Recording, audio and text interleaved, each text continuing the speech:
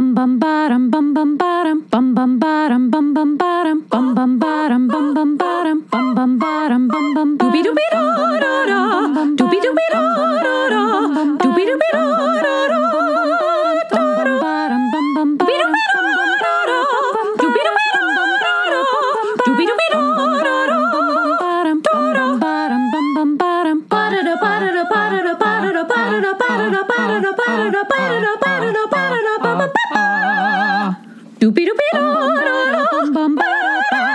You are now in session with the Comic Book Couples Counseling Podcast. I'm Lisa Gullickson. Hey, I'm Brad Gullickson. And each month we evaluate a different iconic romance within the four-color realm.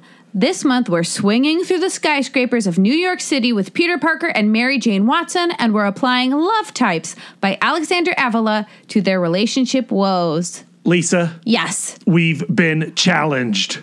Listeners, you know that's specifically not allowed. We are always infallible and correct. They disagree. Boo. After last week's episode, when we labeled Mary Jane Watson as she appeared in the original graphic novel Parallel Lives as an extrovert, listener Michael Bode, a.k.a. at MGBODE_WFNY on Twitter, felt compelled to respond. This is what he had to say. Okay. Great discussion on one of the best couples in the comic universe.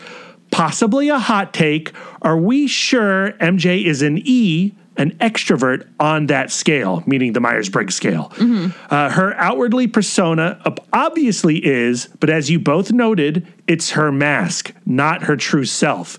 And then he quotes MJ from Parallel Lives. If they only knew.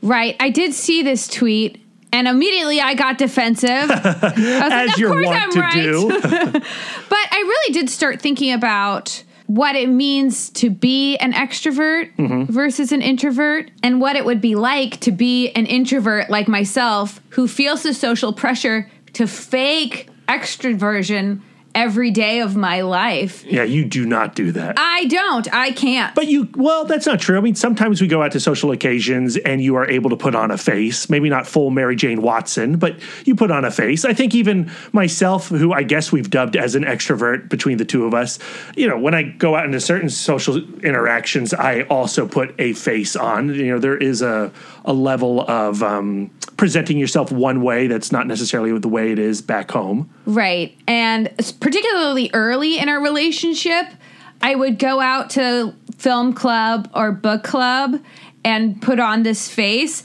and you'll think I'm acting completely normal the whole time. Like, look at Lisa, she's so bubbly. But then I would go home and cry, which is a lot of what MJ would do. She would go out, she would party, then she would come home and she would cry. So do you feel like MJ is an introvert like yourself, putting on a disguise of an extrovert? What I came down to, the conclusion I came down to is that someone, like, introversion or extroversion is not really an ironclad thing. It's just kind of a preference.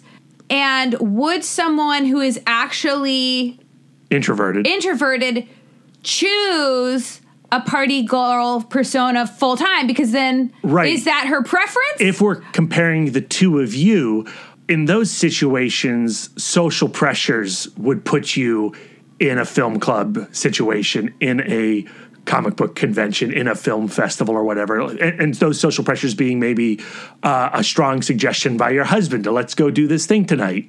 But that's not how I recover. Like, she is having all of these issues at home, and the way she recovers and restores her energy is she goes out.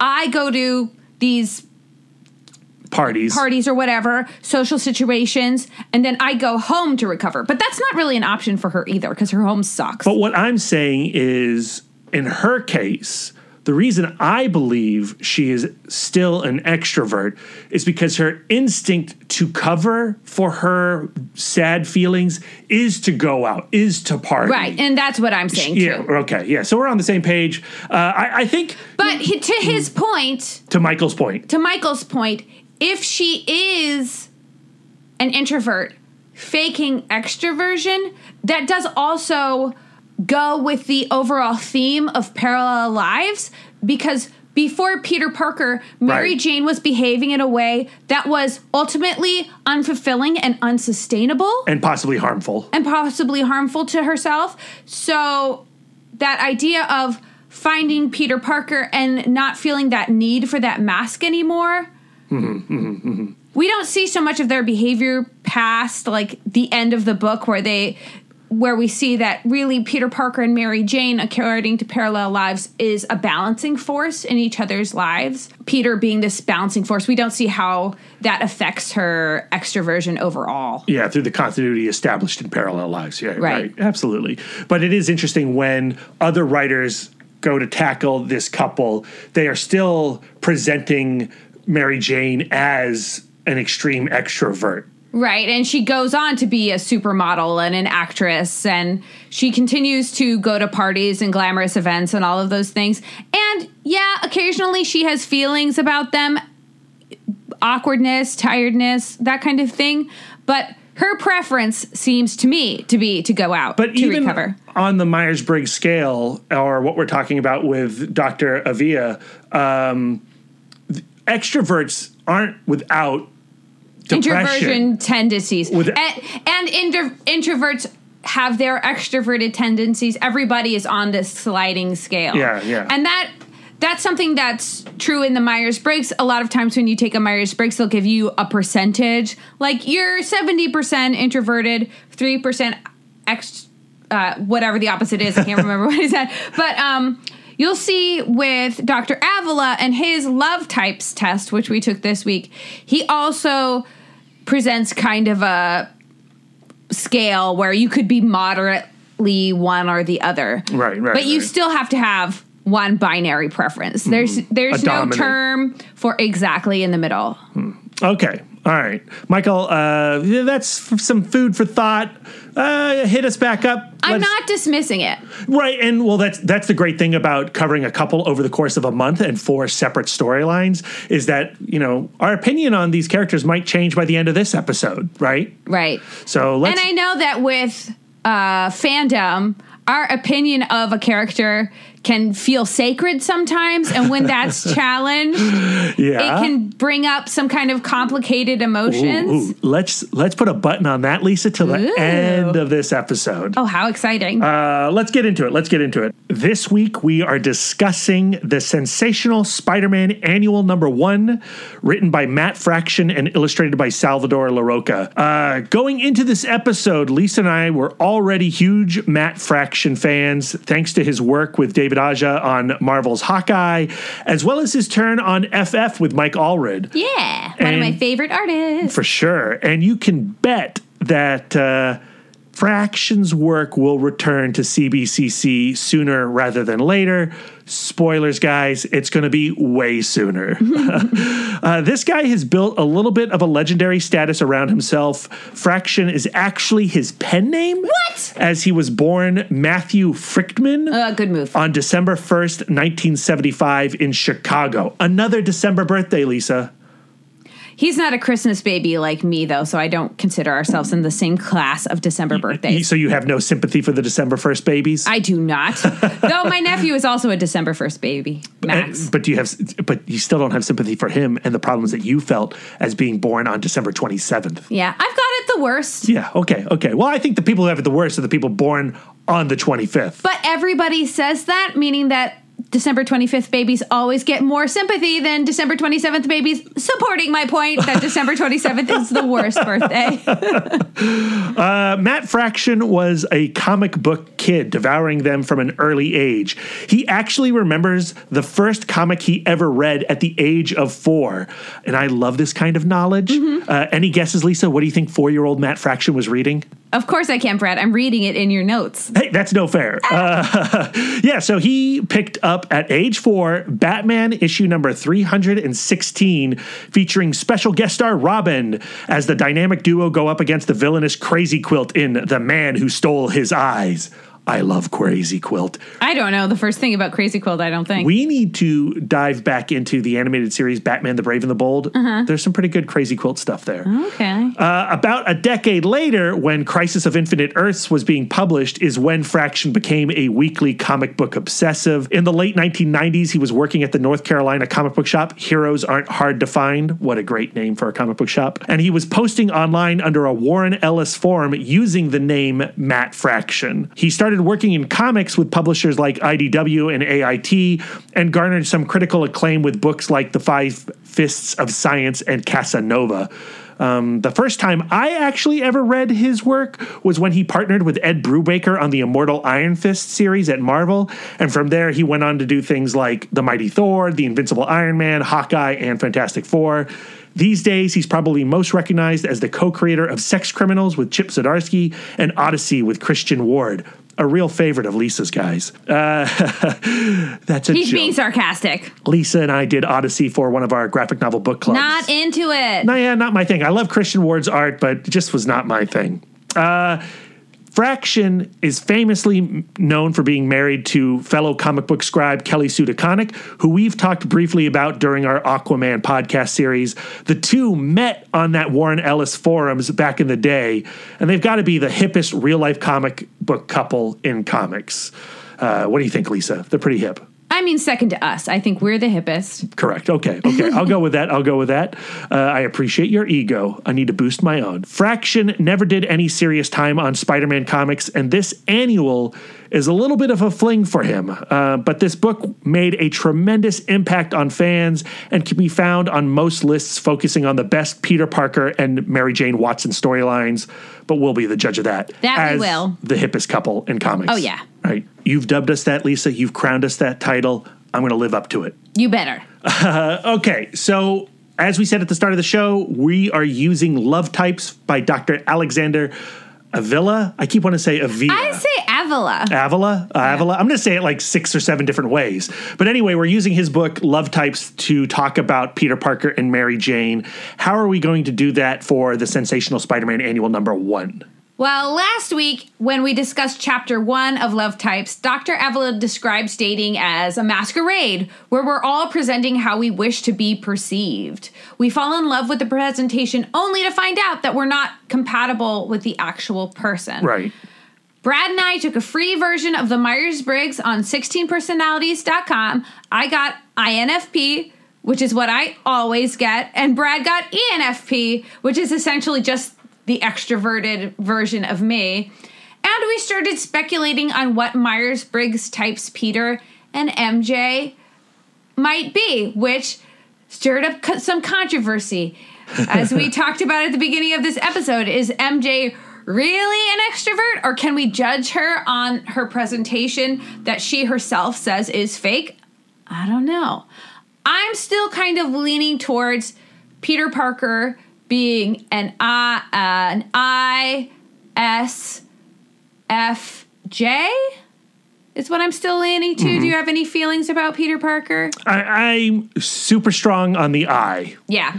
And I think because the I and the E are easier to understand, right? Yeah. So I am very confident that Peter Parker is an I up to the point he is bitten by the radioactive spider.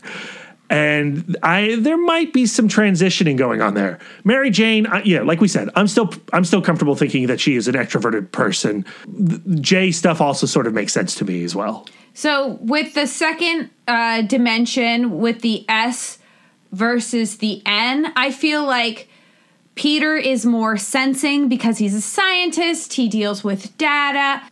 Mary Jane, artsy-fartsy type, more intuitive, just kind of feeling the way things should go. With the next dimension, which is feeling versus thinking, I think both Peter Parker and Mary Jane are feeling. They're both making decisions based on their emotions. Mm-hmm, right? Mm-hmm. And then I think all comic book characters are that. Because that creates a lot of drama. Yeah, I don't know if that's necessarily true. But having access to captions and thought balloons, yeah, you get more Fs than Ts. And I think a lot of villains tend to be T because they're capable of doing like these dastardly deeds because they can prevent they can present information that goes like, ultimately, this is the best choice. Right. The Mad Titan. We got to half this universe. Exactly.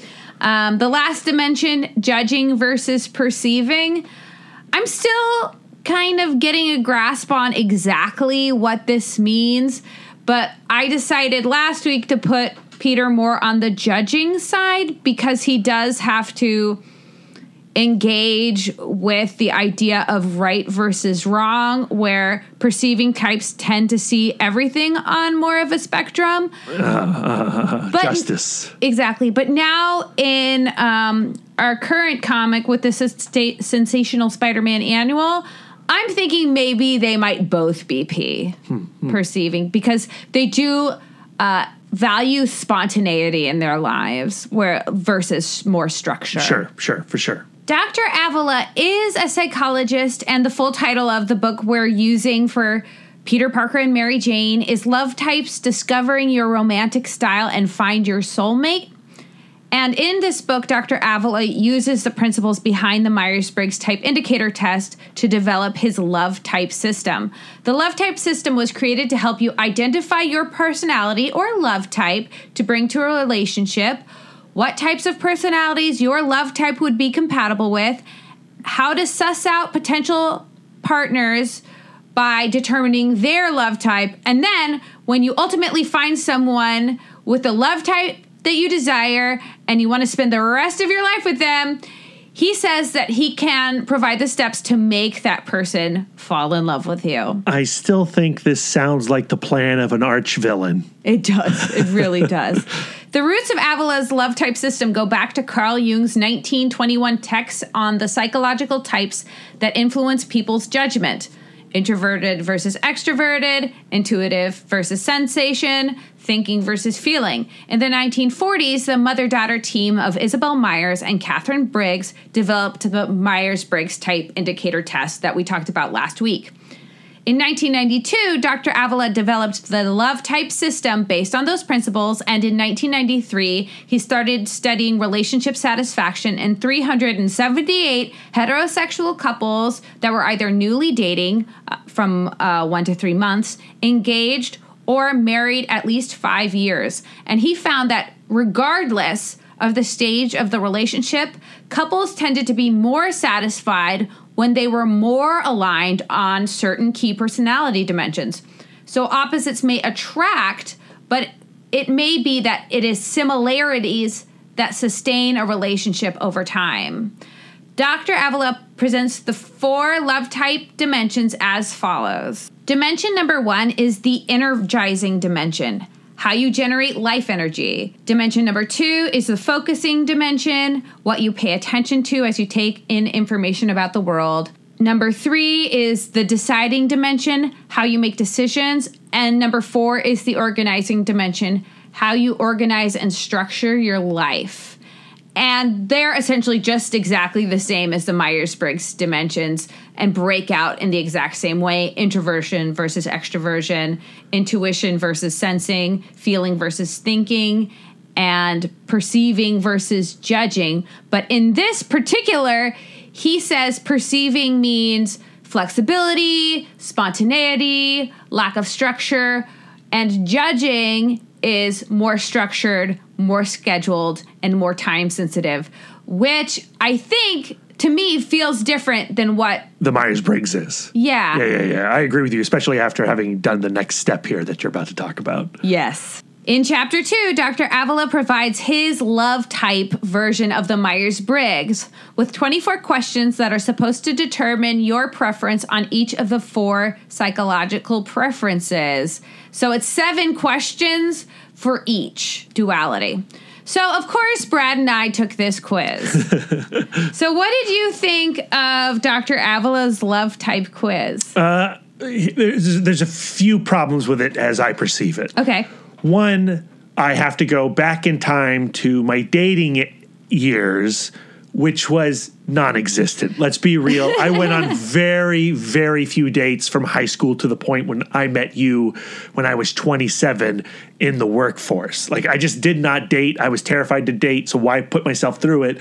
And these questions probe how you behave on dates several times. Right. And my answer to that was, well, I didn't do any of this stuff. And he himself says that when you're on a date, you present yourself how you want to be seen, and so aren't you? Wasn't genuine. It inaccurate in the first place, right? According to his own argument. So there's that going on, and then in some cases, like I just straight up said to myself, I don't feel either of these two ways. Yeah.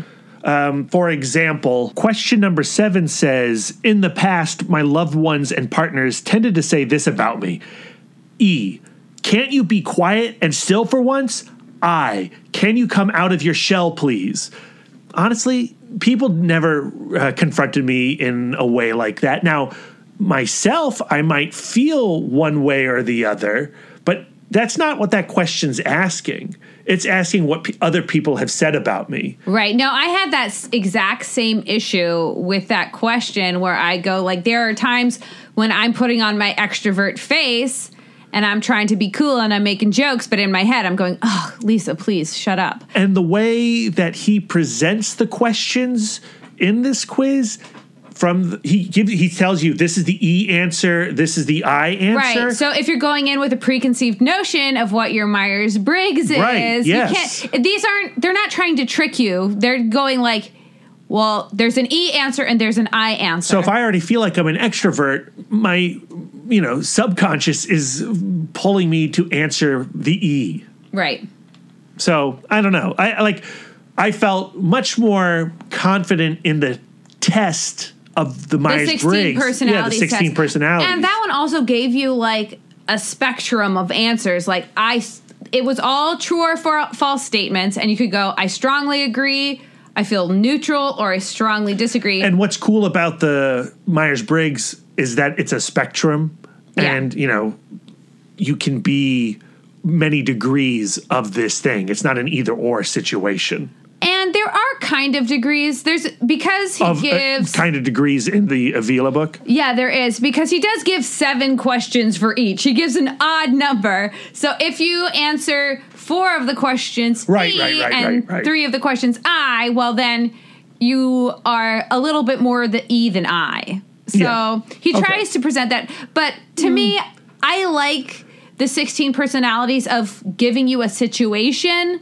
and then you going, okay, well, I am more likely to behave this way versus that way. Like, literally, the first question is, like, number 1, I tend to draw more energy from E, other people, or I, my own thoughts. And I was like, isn't that why we're taking this test? I need to answer that question? Yeah. Like, I don't know. I think that's weird. Yeah, okay. So, not an exact science doctor. Yeah. So we've laid our qualms on the table. Those are our concerns. But that being said, what result did you get, Brad? I got an ESFJ. Which is very different than what you actually got on the Myers-Briggs. Practically the opposite of what I got on the Myers-Briggs. Yeah, so in the back of his Love Types books, he does include an index of each of the personalities with like a little summary. Mm-hmm. So here's the summary for ESFJs. You're the dutiful host. You value harmony in your relationship. You display goodwill towards others. You are a great party organizer. No. You are the perfect host. I think you are a pretty great host. Am I? And you are very family oriented. What does it mean by family oriented? Like, I'm family oriented with you. I'm loyal to you. I love doing things with you. Mom and dad are pretty cool. Yeah. But we don't have kids and we don't want kids. That's true. That's true. Yuck to those. Just out of curiosity, I'm also going to read you his description of the ENFP, which is what you got before on the actual Myers-Briggs. Please do. Remind me. ENFP, according to Dr. Avila, is a social philosopher. You have great interests in relationships, ideas, and discovering the meaning of life. You are people affirming. You are outgoing. You are charismatic. You tend to start many things. Including relationships, but may not finish them. How do you finish a relationship? I guess by murdering the other person. A lot of that is much more me than ESFJ. Right. I also think that describes you better. What did you end up getting with this test? So as I started this conversation, I have been an INFP for my entire life. Right. But according to this test, I am an INFJ, which I've never gotten. And part of Still it an I, though. still an I, still an N, still an F, But a J. but a J. Judging. Judging. That does sound like I am the law. So the description of INFJs is the mystic writer. I am intrigued by psychology, philosophy, mysticism, and spirituality. That's pretty true. Yeah. I am a great listener. I don't know if that's necessarily true. No comment. I am deeply compassionate. I am usually quiet. No. I will comment on that one. That's a negative. I have streaks of extreme stubbornness. That's more me. Yeah, I'm not a very stubborn person. And I love reading and writing. That last one is true. So out of curiosity, here is my INFP description. I am an idealistic philosopher. I enjoy the arts, philosophy, and psychology. True. I must have a crusade or mission in life. True. I am sensitive. Super true. I am idealistic. Super true. I am generally easygoing until my values are violated. Also true. Tend to have high expectations regarding my loved one. So why do you think your results didn't result in that label? His test not resulting in a description that suited me? Because I think that while the basis is the same, the Myers-Briggs basis is the same, I think there's something wrong with his actual test. I think it's just straight up not a good test. It's wonky. Yeah. Which is funny because we bring our own preconceived notions into this test because of the way he structures it, and yet you still didn't come up with an INFP. You would think that would be the case. So there has to be something wrong with the questions themselves. Well, in my specific case, I really disagree with his interpretation of judging versus perceiving, because he super focuses on punctuality. Right. We were talking about that off air. People who are judging, according to him, are always punctual, and they judge everybody who is not punctual. So that's while a perceiving person sees time on a spectrum, so they're not going to adhere to a specific time. So when you were answering honestly to the punctuality questions, they were putting you all into the J category, even though really you're not a J. Exactly, because I will always be on time to a thing because I'm idealistic, and I think that being on time for another person is the right thing to do. And I super judge my friends who are late, and they know that, because I find it so frustrating where it's like, well, you made a promise to me. You made a promise to me that you would be here at 3:00, and now you're strolling in at 3:32 with your apologies that mean nothing, because if you really loved me, you'd show up on time. But to me, like, if I'm keeping time with myself, I'm like, okay, Lisa, when it's 3:00, you're going to sit down and write that article that you've wanted to write. That will never happen. So when it comes to meeting my own expectations, I'm super on the spectrum. But when it comes to of does time exist, where meeting other people's expectations, I like to be structured. Yeah, it makes things challenging, Lisa. Yeah. So I think trying to make the Myers-Briggs dating specific disagrees with his original premise that on dates, we're not being ourselves. Okay. On dates, we are trying to be the person we want to present and not the person we are when we're alone by ourselves. All right. What about Peter and Mary Jane? Well, Mary Jane, we've already read her description because she is an ENFP just like you. So people affirming, outgoing, charismatic, starts many things, likes to work on a lot of stuff at the same time. I think that describes you both pretty well. I don't know about likes to work on many different things at the same time. You don't think so? Because the reason I'm thinking that is because she's a model, she's an actress, she's a wife. She's I got agree a lot with of you irons in the about fire. Mary Jane. I'm just saying, I don't know if that's me. I think that you always have, even if they're all articles, I think you always have a lot of irons in the fire. You have It Mod. You have comic book couples counseling. You have 3 or 4 Twitter handles that you are actively on. Okay, I take it back. You are working on several articles at the same time. That would drive me crazy. Because just today, I have 2 things to do: record this podcast and finishing packing for Comic-Con. And I am losing my mind because I'm like, I can't leave these 2 loose ends open. It's really nice being married to somebody who knows you better than yourself. So I concede. So we described Peter tentatively as an ISFJ, which if you read his description in Love Types, I think is a really excitingly accurate. According to Dr. Avila, the ISFJs are the caretakers.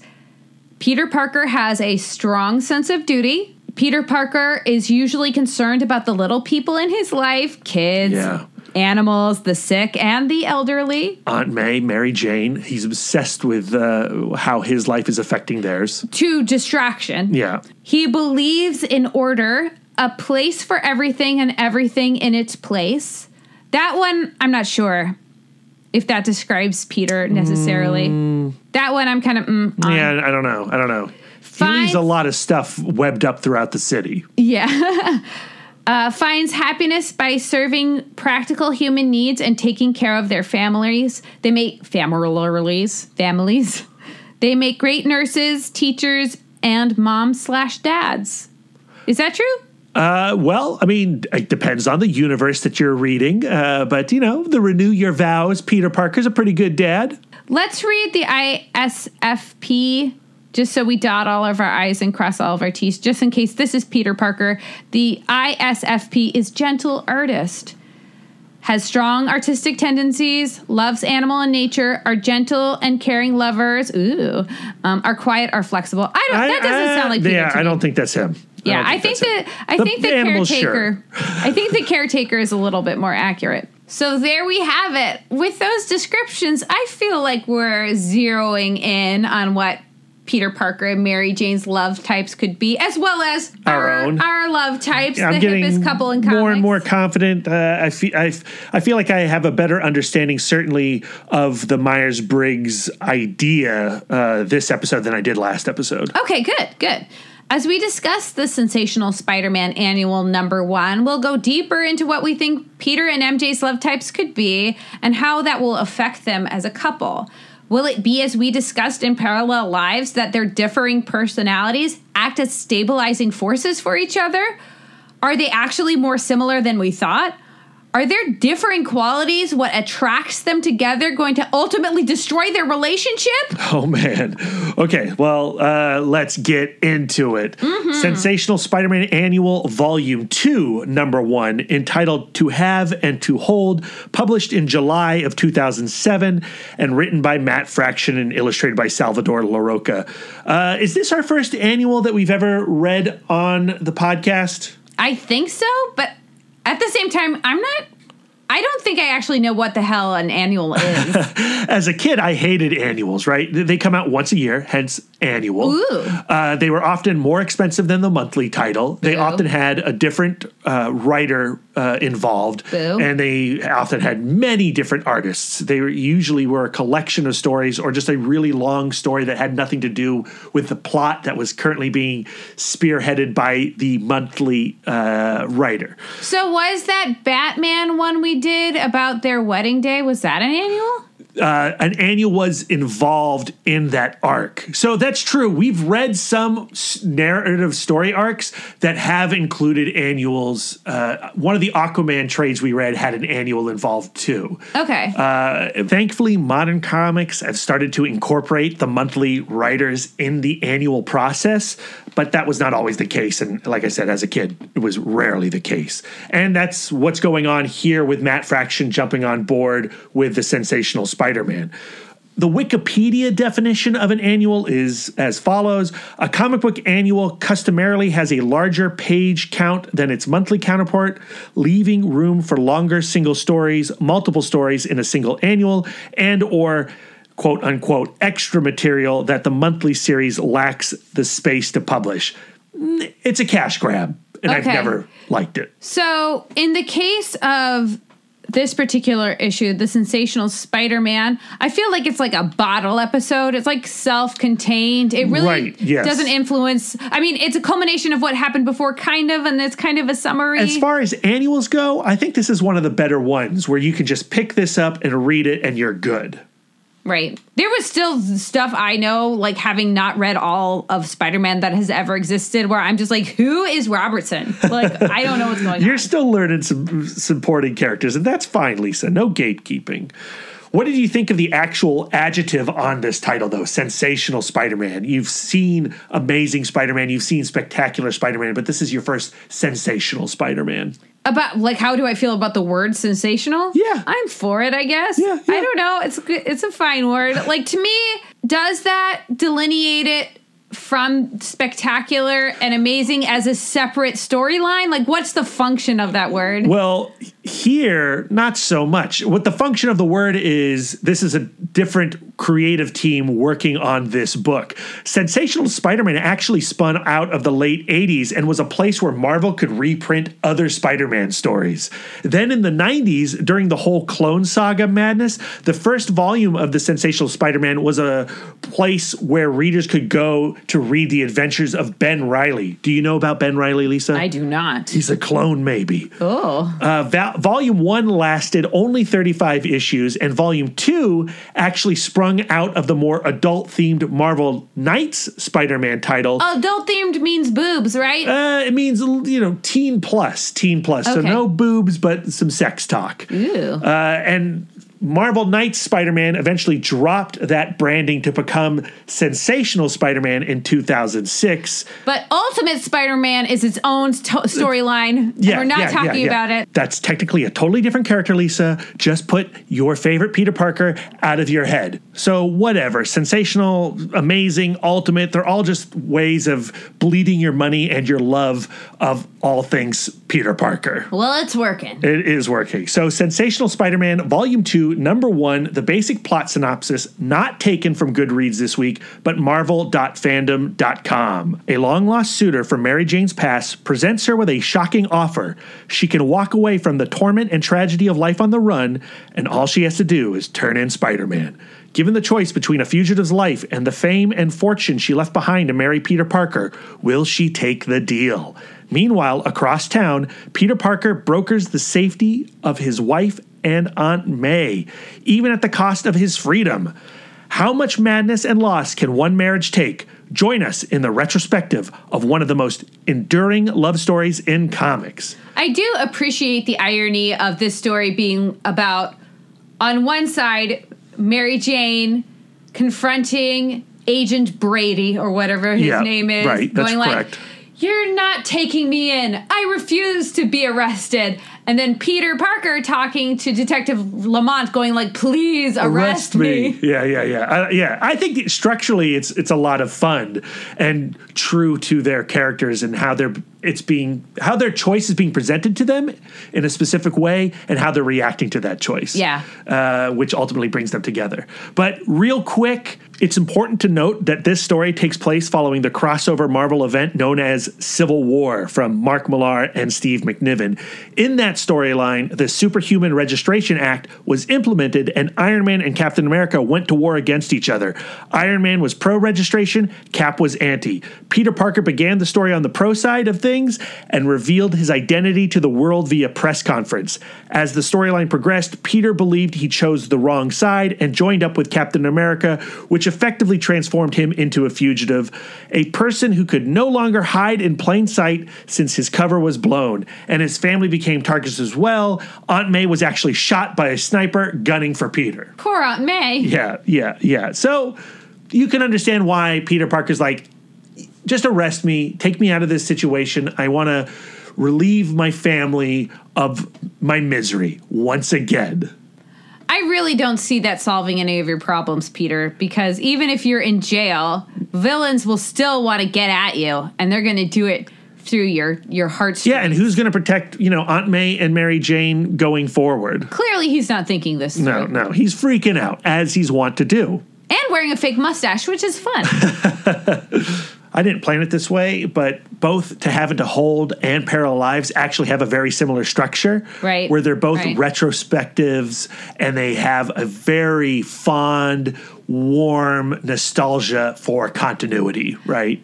But with Parallel Lives, I feel like they were presenting a thesis statement. The thesis statement being Peter and Mary Jane are very unstable separately. These are the reasons they have to be together and are well suited for each other. And they were trying to appease fans who were upset at their wedding, which had happened 2 years previous.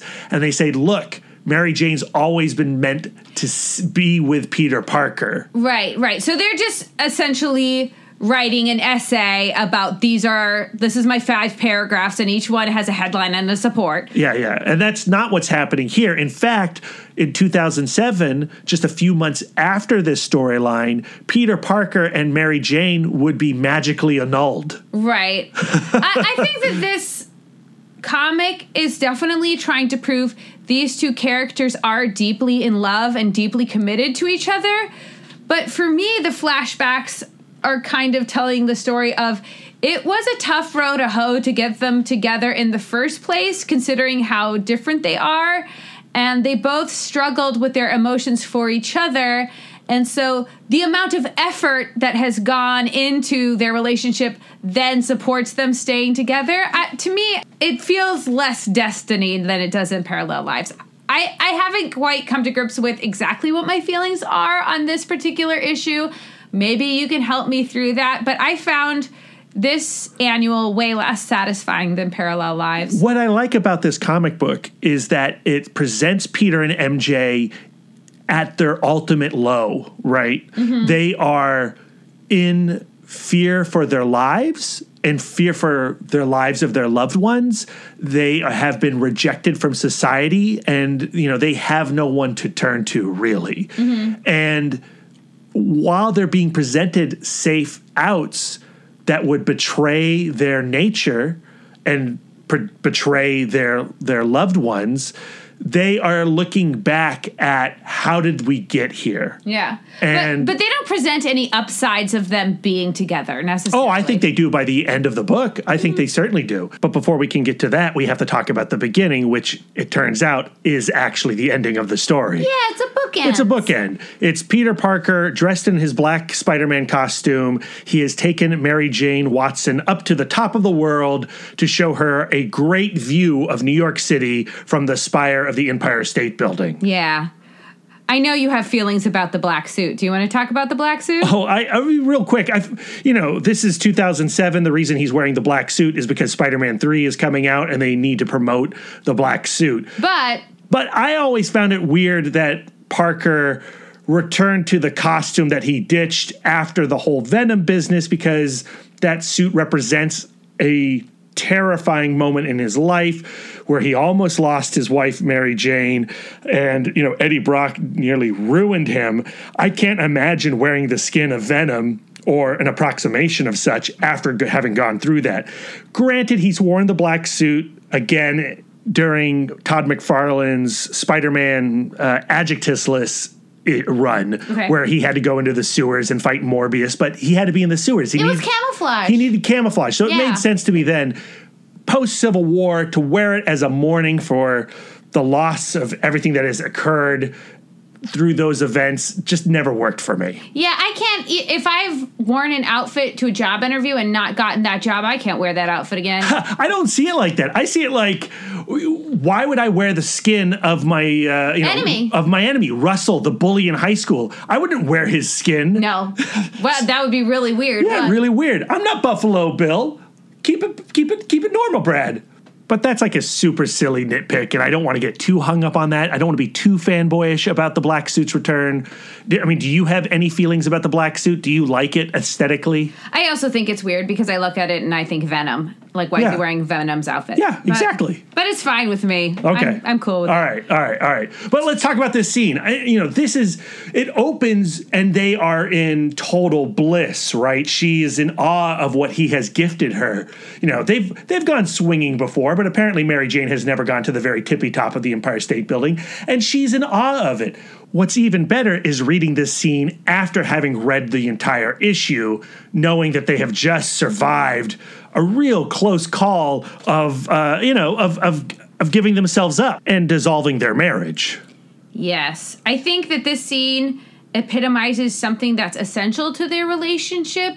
This idea of when they're together, nothing else really matters. As long as they get time to themselves, they can really appreciate what each other brings to the relationship. And if they were to break up through legal means or other magic means, they would truly miss these moments, which are extraordinary and cannot possibly be understood from any other perspective, from any other couple, from any other friend, family, what have you. They really are savoring it. And I love how Peter Parker builds the suspense of covering her eyes and going like, there is no way you're ready for this. And she's still in wonder of these things. You know, like I said, they've gone swinging through the city before. She's been gifted many, many things, but she's still, Mary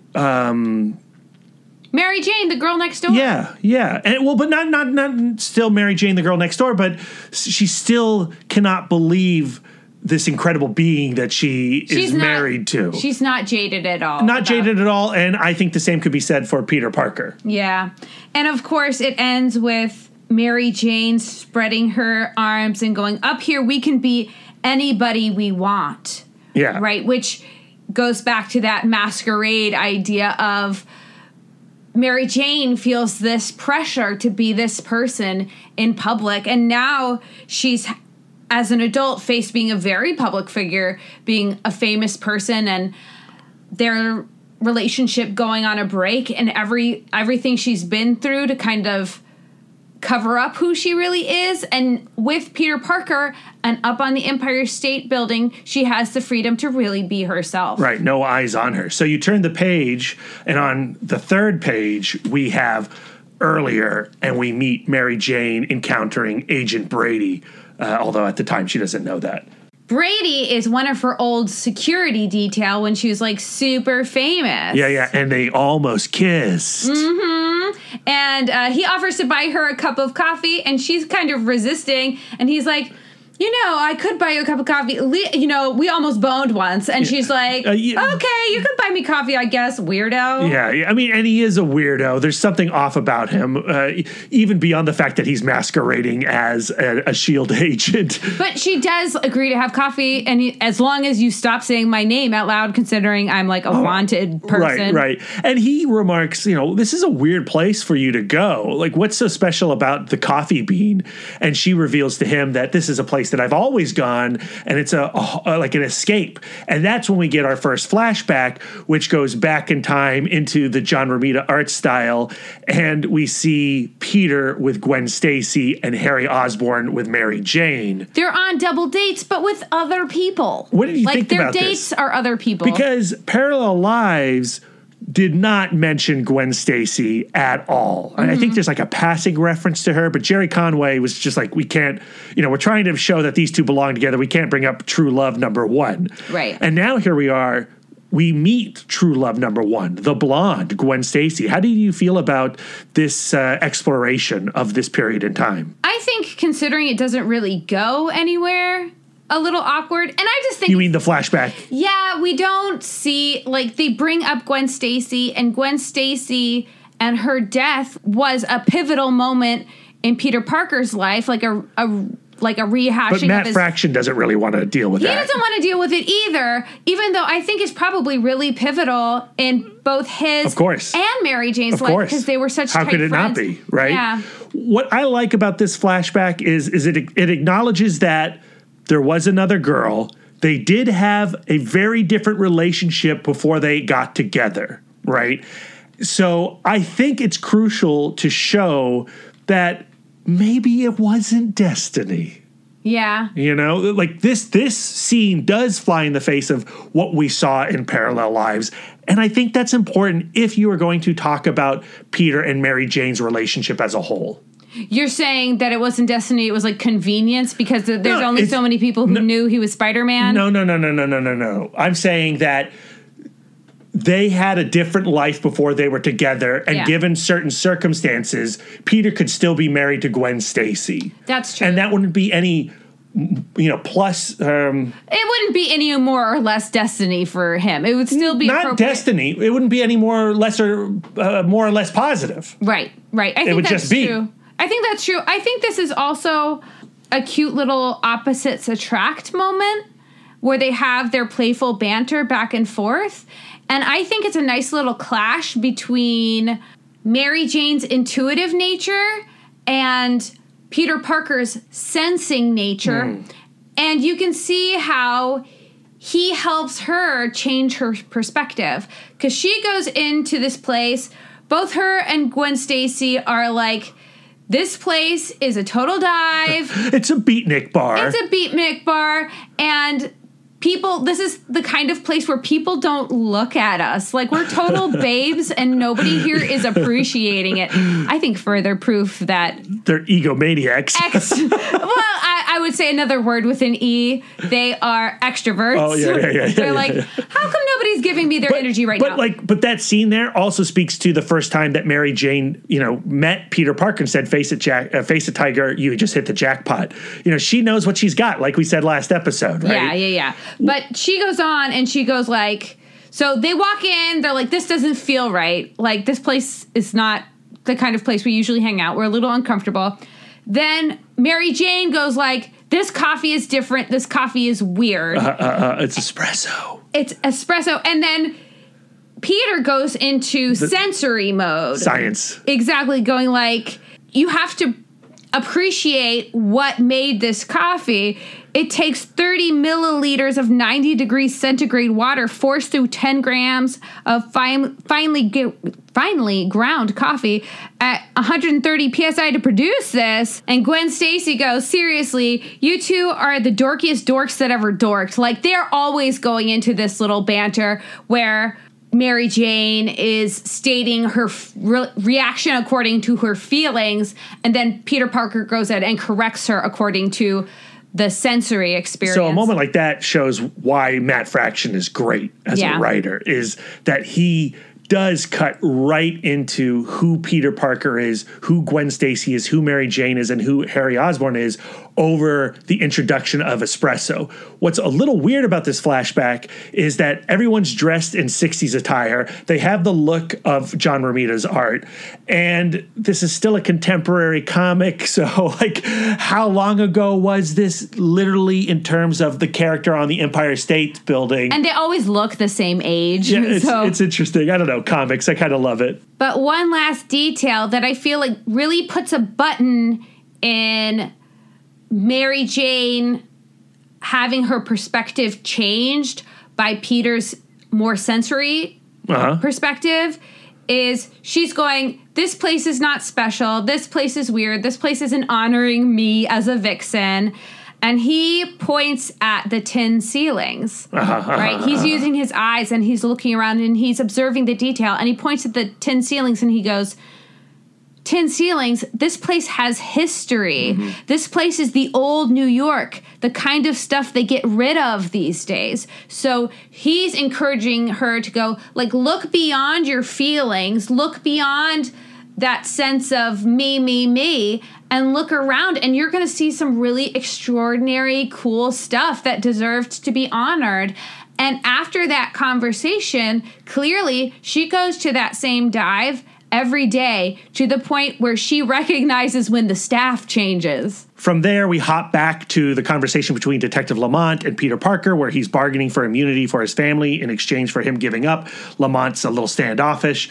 We have another flashback to Flash Thompson's going away party. We see Gwen Stacy and Mary Jane on the dance floor, boogieing it out like two extroverts. And I love the final panel where you see Flash Thompson, Harry Osborn, and Peter Parker just totally smitten by the two ladies. Gobsmacked. Poor Flash. We go back to Mary Jane and Agent Brady, and she's trying to explain to him the sacrifices that they have endured to be where they are today. And we get the third flashback, which actually goes to a classic issue of Amazing Spider-Man, number 87, written by Lee and drawn by Romita, in which Peter Parker is suffering from the flu and accidentally reveals his Spider-Man identity to Harry, Gwen, Mary, and Gwen's dad, Captain Stacy. I found this whole page really baffling. Why? Because I didn't know, I don't know the context for this particular scene. You're like, what is Peter Parker doing? We see the first panel, and it looks like a party full of people. There's all kinds of strangers. There's another blonde back there listening to music. It's her birthday party. There's one... it's Gwen's birthday party. There's one guy, he's sitting there, he's playing the guitar. Yeah. And then we cut to... Peter Parker arriving at the party, and you can't tell in this panel that everybody else has left, and so he walks in and he has these little sparkles around him. Yeah. Where I'm just I don't know, is he under a spell? What? He's clearly, or is he just confused? And then he just announces to what looks like a room full of people, that he's Spider-Man. That he's Spider-Man. I didn't understand. Why did he do that? He has the flu, Lisa. Yeah. He did it on accident, but don't worry. He eventually hires the Prowler to dress like Spider-Man and show these people that no, Peter Parker couldn't possibly be Spider-Man. It all works out. No big deal. Do you think that they thought he was suffering delusions of grandeur, or that he They think he had the flu, probably. Bizarre. Yeah, I understand what you're saying, because the Sensational Spider-Man annual itself doesn't do any work to explain what is happening there. You're just seeing this absurd memory. And it is interesting to me that, because you haven't read a lot of those classic comics, that it was just a roadblock to me turning the page, because I'm staring at this going what is happening in this scene? Well, okay, but now that you know the mechanics of that narrative flashback, what about what Matt Fraction is introducing to that memory? I think what he's introducing is the idea of Spider-Man wasn't just Peter Parker alone. When Spider-Man started to reveal himself and rely on these close relationships, everybody in a way became part of Spider-Man. Well, even if they didn't know it, his actions as Spider-Man were affecting their routine. Yeah, but don't you think that then supports what Brady is saying? And why don't you cut yourself with this gentleman now? Yes, but then there are other scenes after this scene. Okay. And then we go back to Lamont and Peter Parker, and you get the impression that Lamont wants nothing to do with Peter Parker's whining. He rips that mustache right off of his face, and it's, he gives him a reality check. He gives him a stern talking to. He has the opposite perspective of Brady, going what's going to happen to your wife if you turn yourself in and there's nobody left to protect her? And of course, as a Spider-Man comic book reader, we're Lamont's right. Yeah. So Lamont says, think of your wife, Peter. And Peter goes I always think about my wife. And he recounts how his parents died when he was really young, and he and Aunt May and Uncle Ben became a family. He has a photo from his wallet, and it's the most adorable photo ever. It's Aunt May, Uncle Ben, and young Peter Parker, and they're all wearing happy smiley face matching shirts. Oh. That's so sweet. As a kid, I always fantasized about carrying pictures of my boo in my wallet. And is there a photo of me in your wallet? I mean, now we have smartphones, so we don't have to carry. We don't seems ridiculous to print a photo and then put it in your wallet. I think I demand a boo photo in your wallet, Lisa. We're going to have to make that happen. Oh, so cute. But after that little I wasn't lying. Background, it can happen. Okay, good. Okay, I don't know how much color ink we have, but we can go to Kinko's. Sounds good. Sorry, I'm interrupting you. Keep going. So Peter Parker gives Lamont the Peter Parker story 101. Yeah. And he goes on to say, so Uncle Ben died. It was bad. It's what gets me out of bed every morning. But knowing that Mary Jane is in that bed waiting, that's the only thing that lets me stop every night. That was kind of the conclusion of the parallel lives idea, storyline. This thing where if Peter didn't have Mary Jane to give him something to live he'd for, go full Batman. He would, yeah, exactly. He would not stop trying to get over the guilt of Uncle Mary Ben. Jane centers him. That's right. Yeah. So that then goes into the next flashback. And what's so great about this one is it starts off from Mary Jane's perspective, but then shifts to Peter Parker's perspective. In my notes, I call this the mistletoe conundrum. Yeah, the mistletoe conundrum. Okay, love this. The overarching events of this scene, without all of that pesky subtext, is Mary Jane and Peter have exchanged mixtapes, and Peter's mixtape, instead of having like songs about, she loves you, yeah, he put a lecture. Part of a PBS special about rhinos, and then a Feynman lecture about magnetic fields. Yeah, that's some strong hints there, Lisa. So Mary Jane is kind of teasing him because it's like, you're supposed to put music on a mixtape. What kind of person doesn't put music on a mixtape? And Peter gets a little defensive, and he was like, well, because if I put music on a mixtape, it would be fake. I didn't want to give you something fake. I wanted you to give you something that really was important to me. So her gentle teasing puts him on the defensive and then throws the whole conversation off. Right. And she goes like, despite you being a big dork, I got you something. And then she pulls out a Santa Claus hat with some mistletoe on it. Oh, hell yeah. Hoping... Yeah. Oh, yeah. To get a smooch. Yeah. And Peter Parker pretends to not get the message and then just walks away. It's the worst. It's the worst. It's a really awkward scene. But we see the scene from Mary Jane's perspective. What's going on in her head? So she is teasing him and kind of trying to do the thing they would do when they were just friends, of just kind of bantering back and forth. But she's listening to herself now and going like, why am I being so mean to Peter? Like, I want him to like me and want me, and I'm being a monster. And then when he's like, I didn't want to give you something fake, she's just like, I'm horrible. And she's full of regret. Everything that she's saying, she's regretting the moment it slips out of her lips. And she goes like, and she thinks of it as a reflection of herself. I'm a horrible and unlovable hag, and I will die alone. That is her subtext. And then she goes for the hat. She's super nervous about it. Please, oh, please, Peter, don't freak out at this move. And then she puts the hat on and immediately regrets it because he immediately starts pulling away. And she thinks to herself, you freaked him out, you desperate loser. So now we get the flashback from Peter's perspective. And we get to see all the doubt that is rattling around in his head.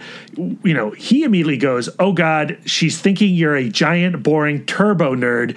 You totally blew this. Stupid. You stupid, boring geek. I bet you he was feeling really confident about the whole magnetic fields thing. He's like, this mixtape is supposed to say how I felt, and I nailed this test. Yeah, he overthought that. Yeah. What I don't understand is why he didn't act on the whole mistletoe thing, because he clearly understood what it meant, and he completely whiffed. Yeah, he says in his mind, oh, mistletoe, that means she wants you to kiss her, you chicken. And he wants to, but he's a dude, Lisa, and he's also a nerdy dude who is, like I said, full of doubt and a little self-loathing, and he can't. He could have pecked her on the cheek. The fact that he's just like, and have a nice afternoon. He could have, but he's Peter Parker, right? He's not Spider-Man in that moment. Spider-Man would have kissed her. Peter Parker, he whiffed on the whole magnetic fields thing. He's failed, and he can't recover from that. I really think that it was Mary Jane's bad, because you can't really manufacture a first kiss. She kind of does in the next flashback. Hold your horses, Tiger. Okay. I think it's interesting that one of the most iconic Peter Parker, Mary Jane moments, the first date, the blind date, the face it Tiger. Lamont. Yeah, it's not told in a flashback, it's told in dialogue. So it's a conversation between Parker and Lamont, and Peter Parker is recounting the famous line. He's whispering it to himself, face it, Tiger, you hit the jackpot. And Lamont's like, excuse me, what's going on? And then he tries to explain to him that that's the first thing she ever said to me. And what's his response, Lisa? And you didn't run away away screaming, it is a red flag. Like, that's a pretty confident way to show up at a date. Like, ding, ding, ding, cash and prices. I'm behind door number 1 and you picked correctly. I don't know. Yeah. I would love that. Lamont's got a point there, but he didn't run away. He stuck by this gorgeous woman in front of him. And he says, like, what it was for him was the idea that she was so unlike him. Yeah. Where he was always so logical and he could not figure her out. Lisa, if a 10 shows up on your doorstep, no matter what she says, you go through with those first couple of dates. Yeah, but what Peter's saying is what kept him there was... A real human. Yeah. A relationship developed from that, thank God. But it was based on their differences, not their similarities. Right. Like, Peter goes on to say, I'm a scientist, and my job, this isn't a direct quote, but my job is to understand things, to look at the evidence and pull it apart and come to an understanding. And he could never do that with Mary Jane. And so she fascinated him. And just like he changed her perspective on the coffee bean with him going like, live in the present, see what's around you. She changes his perspective and says, there's more to me than the surface. Than the jackpot. Than the sensory overload that I am as being an 11. Yeah. Back in the present, back at the diner, Peter Parker is sitting with Lamont, and he gets a page from Mary Jane. And that kind of proves Lamont's point, like, I can't arrest you. Mary Jane needs you, and she needs you now. Right. Like we were saying earlier, if he was in jail, this would happen to her, and there would be no one to respond. Exactly. So Lamont says, go save your wife and never talk to me again. And Peter Parker goes on to say something, and Lamont is like, go. And Peter Parker's like, gone. Then back at the Coffee Bean, Mary Jane and Brady are finishing up their conversation, and she's thinking back to the time when Peter and her were on a break, and she was in L.A. living the Hollywood lifestyle. She had never been richer. She had never been, more popular. She'd reached peak fame, and she was still sad. She was missing something. It was the worst time in her life. And Brady was like, hey. I was there. And he goes like, I felt something with you. We could have been something. And Mary Jane is like, we're not star-crossed lovers. Like, you're not like the one who got away or anything. You're just some dude. Exactly. And he's my husband. He's my husband, and you're just some dude. And that is cool. Yes, and that's when we go to the final flashback, probably the most epic flashback of the entire issue, The Amazing Spider-Man issue number 143, The First Kiss, as written by Jerry Conway originally, who also wrote Parallel Lives. And we get to see the first kiss at JFK Airport from both perspectives. We get both captions, one from Peter, one from MJ. This is another one that also confused me just because I didn't understand the context. Not as badly as that other flashback, but with this one, I'm like, who is Robertson? Yeah, you'd never met Robbie before. No. Yeah, he's like number 2 around the Daily Bugle. And in issue 143, what's going on is that J. Jonah Jameson has been kidnapped by Cyclone, and Robertson and Peter Parker are going to France, to Paris, to pay the ransom money, and Peter needed a ride to the airport, so Mary Jane offered. Yeah, and she's buying time with him, going like, let's order some coffee. And Peter Parker, being, a judger, going like, I'm on a schedule. I really don't have time for coffee, but not wanting to let her down. And so she's ordering coffee and doing something that I think is a real extrovert kind of thing. And it's something that you do. Oh, no. But she's like doing bits. She's doing bits with Robertson. She's doing bits with the barista at the coffee place. When you say doing bits, I know what you mean, but maybe our listeners don't. She's putting on a little bit of a show. She's joking around. She is calling Robertson all kinds of names. She calls Paris Gay Paris. Like, she's commanding a little attention. Like, one thing that Brad loves to do, listeners, I'm just talking to you, I'm not talking to Brad. One thing Brad likes to do is when we're walking through the grocery store. No, don't tell him. He likes to pretend, he likes to start little fights and arguments for the benefit of the people walking past. I don't want the milk. Yeah. You always want the milk. Yeah, I sound like a maniac when you tell people that, because I'm a maniac. You are a maniac. You're having fun. on. And that's what she's doing. And she's doing it to impress Peter because she loves Peter. And you're doing it to impress me. And I promise you it works. Yay. But Peter then asks the $1 million question. Hey, why do you call me that? Why do you call me Tiger all the time? This is brutal. I don't like it. Yeah. I don't like it in the original context, and I still don't like it in this context. She says, oh, Petey, I call you Tiger because you're not. Oh. What does that mean? It means he's not Tiger. He's the opposite of Tiger. He's a little kitten. He's a little, squirt. His personality is meek. Yeah, so she's being ironic. She's cutting him at the knees. She's pushing him into manning up. She's nagging him. Yeah, she's nagging him. But it totally works. That's their first kiss. And, I mean, it's a great panel. And look at Robbie there. I even enjoy Ross Andrews' interpretation of Robbie in this moment in The Amazing Spider-Man 143 even better because he has a bright, beaming smile on. He's been waiting for this moment for so long. Finally, Peter can get some and be happy. And the subtext alternating in pink and blue. Finally, our first kiss, finally. And their final words before Peter boards the plane is, I'll be back. Subtext, I swear, for you, I'll always be back. And she replies, I'll be waiting. Subtext, always and forever. So that whole playful back and forth that led up to their first kiss, nothing has ever been like that between her and Brady. And that's what she's challenging is like, you're not true love. There was nothing like this. We did not have a real connection. Yeah. Right before that flashback, he tells her, like, I want you to imagine what Peter Parker could possibly say that would make this mess you call life any better. And it goes into that scene. Yeah, so she's going like, it's moments like this, these shared playful moments. She doesn't need to defend her romance with Peter Parker to this dude. Douche. Oh, douche. Yeah. Oh, let's go douche. So Brady goes like, I'm waiting to arrest you. And she goes, go ahead. And then Brady sees that she's left her little spider pager in her seat. And it turns out what she was doing was not reminiscing about her relationship with Peter Parker, but stalling so he could come and rescue her. And he bursts through the window. And he sweeps her up and they get away. It's a great bit of sequential art because we see Peter Parker swinging towards the window. And then we have a series of panels of Agent Brady freaking out and all the guards in the coffee bean freaking out. And then we turn the page and it's like this almost splash page of Peter Parker, no mask on, smashing through the glass. Yeah. And he says, hi, honey. Hi, honey. So and then cute.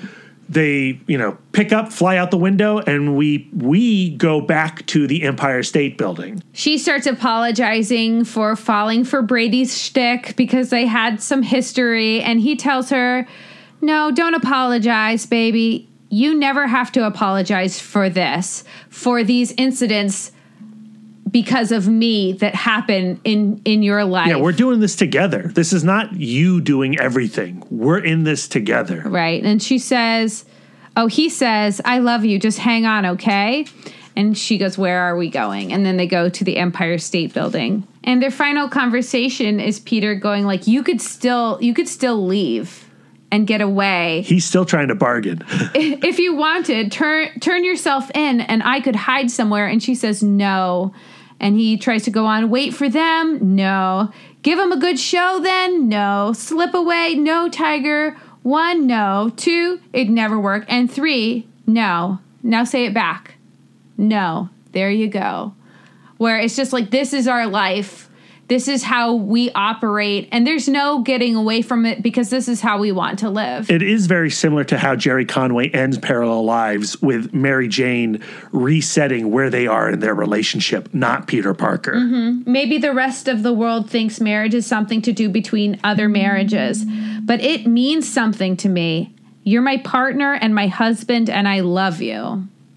Awesome. He's not some dude to her. So, Lisa, my question to you then becomes, at the start of this conversation, you were saying how you didn't feel like To Have and To Hold presented any upsides to this couple being together. Do you feel this way now that we've gone through the book? I do think that my perspective has changed a little bit. talking about the book, it shows that they give each other new perspective through him introducing her to the sensing world, her introducing him to the intuitive world, and how Peter Parker is really motivated by his relationship with Mary Jane. The idea that she's waiting for him at the end of his day. But I still don't quite understand what's in it for Mary Jane. This book isn't about Mary Jane. She doesn't have any aspirations or ideals outside of Peter Parker and Spider-Man. She's let those go, and it's about how she is ultimately content to be a supporting character for Peter. Well, yes. I mean, the gaze of this comic is always going to be Spider-Man's gaze. It is, the sensational Spider-Man. It's not the sensational Spider-Man and the amazing Mary Jane Watson. Mm-hmm. And that is kind of a problem narratively in relationships of this ilk in comic books.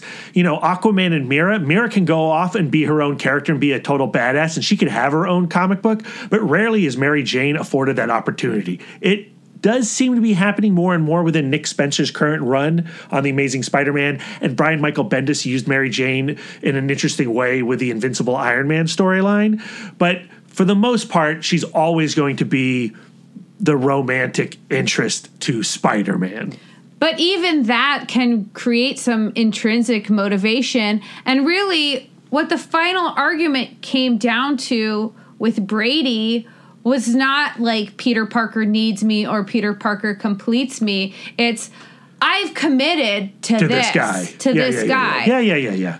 I see what you're saying there. I agree. And her flashbacks are all about her kind of getting roped into the whole Spider-Man deal. But what I like about it is Spider-Man is a third character in this storyline, right? It's not Peter Parker and Spider-Man. It's Spider-Man is in between Mary Jane and Peter Parker. Yeah. And I think that's what's interesting. And I think Fraction and LaRocca do something emotionally true with that, even if it ultimately ends up being, as you said, the story of confirming her place next to his side. I'm enjoying what you're saying right now. So in this storyline, do you think that the parallel lives reveal that Mary Jane fell in love with Peter Parker when she knows he was Spider-Man? Do you think that Lisa, in my brain, we'd have to interview Matt Fraction to get that answer. But for Brad, that origin just doesn't work for me. I don't like the origin of Mary Jane's known that Peter is Spider-Man since nearly day one. I've never liked that. I don't like the retcon of Parallel Lives. I enjoyed it within the context of that book as an original graphic novel, but in my head, that's not how it went down. I do I am now stealing your interpretation and going well, Mary Jane is in love with Peter Parker, and her job is to protect Peter Parker from Spider-Man. Yeah. So Spider-Man is like that flu. Spider-Man is a thing that happened to Peter Parker, the boy she loved and the boy that was her friend, and now it's her job as his wife to protect him from that situation. Yeah. I love that. That's way better. I mean, is that what I said? I don't. It's how I interpret it, and I think you're brilliant. All right, and I'll be your supporting character literally anytime. Ditto. Okay, so that pretty much wraps up the Sensational Spider-Man Volume 2, Number 1, To Have and to Hold. Now we need to discuss, what do we see of ourselves in this relationship as interpreted in this comic book? What have we learned? How will we apply it to our relationship? You go first. Okay. Well, I do put myself in the Peter Parker role in this relationship, where often I feel like my actions are putting us into peril, that choices that I have made, are affecting you, and because of my actions, I'm harming you.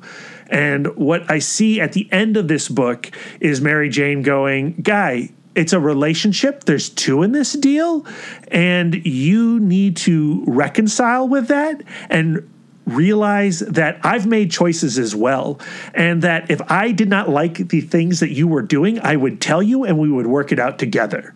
Yeah, that's true. like just recently, you were fretting about our money troubles. We're both artists. We're both independent contractors, I guess. And you were worried about us not having enough spending money for Comic-Con. So without talking to me, you put up almost all of our original comic book art. I put up 3 pieces. I know, but they're 3 great pieces. The Eric Powell Goon art, the Powers art. And I was like, hey, granted, you bought those pieces of art when they're not together, but now they're ours. And also, I don't, like, yeah, we don't have as much money to go to Comic-Con as we did when you were miserable working retail and I was breaking my heart working in a classroom, but we still, you had a crisis, you resolved it on your own, and then you were presenting me with how I with fixed your it. Solution, which was selling some things that I love. Yeah, so listeners, head on over to eBay. Oh no, don't tell them, because we have also after having a real heart-to-heart where we talked about other stuff, not just selling comic book stuff, but had a heart-to-heart.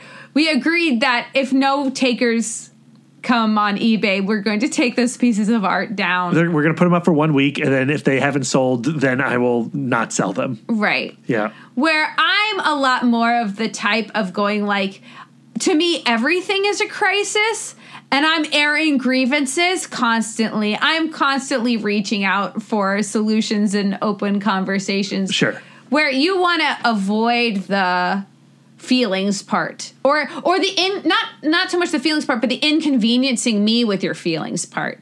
So this book leaves Peter and Mary Jane in a very stable place. And can we just go back to the last line of the comic where Mary Jane states, maybe the rest of the world thinks marriage is something to do between other marriages, but it means something to me. You're my partner and my husband, and I love you. This is our life. Again, 4 months later, Marvel destroys the marriage, annuls the marriage, erases it from the timeline. This annual is essentially to go like to make sure that your heart is really broken when their relationship is dissolved. When they finally annul it, it is shattering to the fans of the comic who have been in this relationship for 20 years. Yeah, Team MJ and Peter. Yeah. Like, whoa, okay. That's a hell of a place to end this book. It's pretty damn cruel, actually. Totally. But going back to our love expert, going back to Dr. Avila and the Myers-Briggs love type situation, we talked about how Dr. Avila found in his research that couples stay together, might be attracted because of their differences, but they stay together for their similarities. Mm-hmm. Peter Parker and MJ have some major differences. MJ is an extrovert. Peter is an introvert. Dr. Avila actually in the book says that is particularly trying for couples, for heterosexual couples because of the thought of masculinity, that the male should be the powerful one in the relationship, not the female. So relationships should be male forward. Huh. Okay. Yeah. Then we don't have that. Well, no, you're the extrovert and I'm the introvert, so that's not an issue for us. Also, the sensing and intuitive, like misunderstandings like the Feynman lecture are going to be reoccurring. Yeah, in their relationship. Luckily, they're both feeling, and then I think they're both kind of I think that Peter is kind of middling between judging and perceiving, though he's judging tendency. So I think that they can kind of meet in the middle with this one. But I'm wondering how their differences in upcoming stories are going to create conflict. I would like to see some conflict in between these couples. We've had 2 books telling us they're meant to be together. Right. I would like to see some conflict, please. Okay, let's see if we can do that. So where are we headed to next? What's our next Spider-Man Mary Jane story? So originally, I wanted to read Spider-Man Blue, which is another retroactive story. No, Brad, I said no. But after reading Sensational Spider-Man, I said, that's probably not a good idea. I would like to see like an arc. Yes, so that's what we are going to do, right? Peter Parker and Mary Jane forever, right? Well, not so fast. I think we have to tackle the comic that shattered this relationship for a decade and counting. One More Day, written by J. Michael Straczynski and illustrated by Joe Quesada.